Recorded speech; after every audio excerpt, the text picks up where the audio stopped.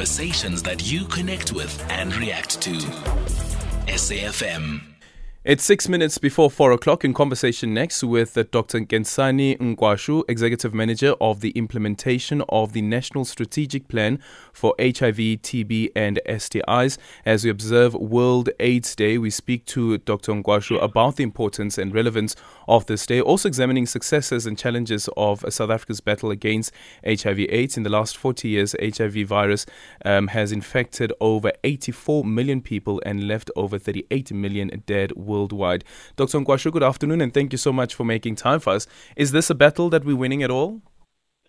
Good afternoon to all the listeners, and thank you very much for having me on the show. I would say that yes, it is the battle where we are winning, although there are still some lot of work that needs to be done for us to be able to say we are winning.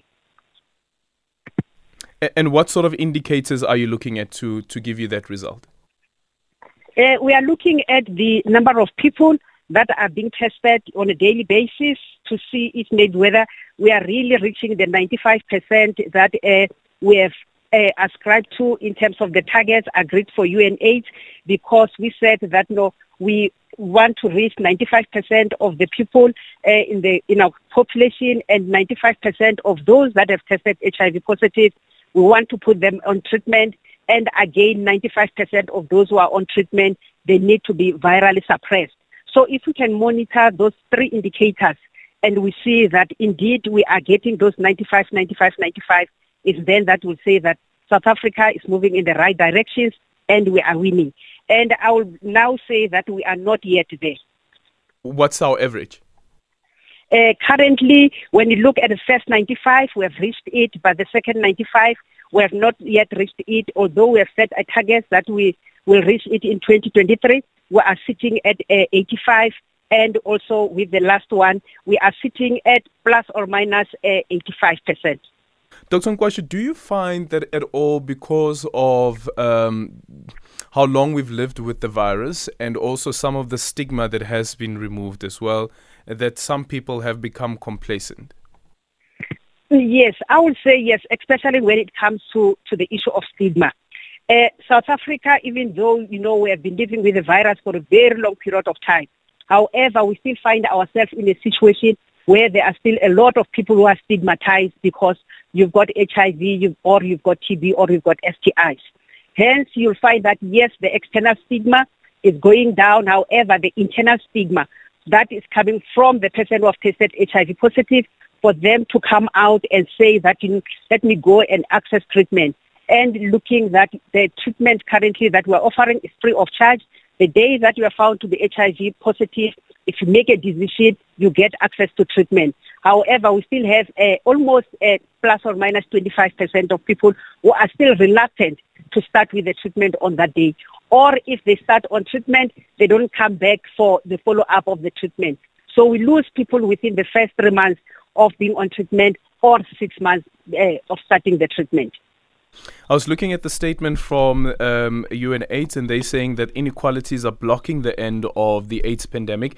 Is that something that we are seeing in the country as well, and also considering the availability of this life-saving medication? Yes, definitely. If you look at the HIV pandemic, we look at it in terms of the inequality lens. And why are we saying inequality lens? We are saying inequality because there is no equality when it comes to accessing of these services.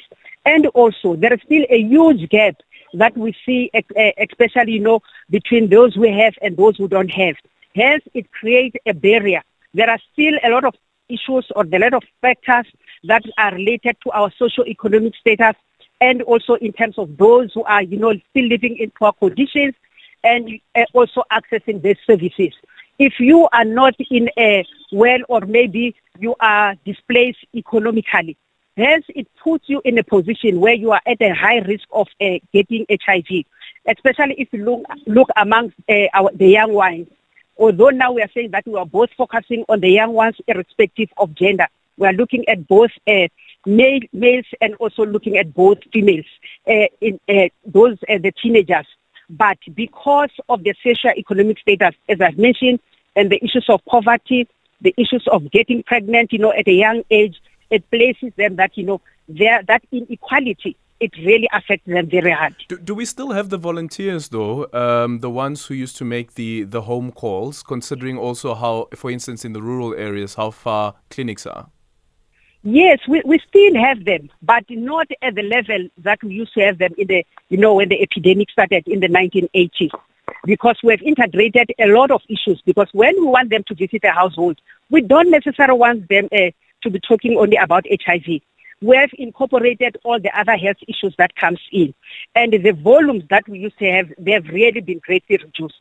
So that is also one of the, of the negatives that we have seen. And it's one of the things that we said with the current or with the new National Strategic Plan that will start in 2023, that we want really to invigorate or enhance in that area.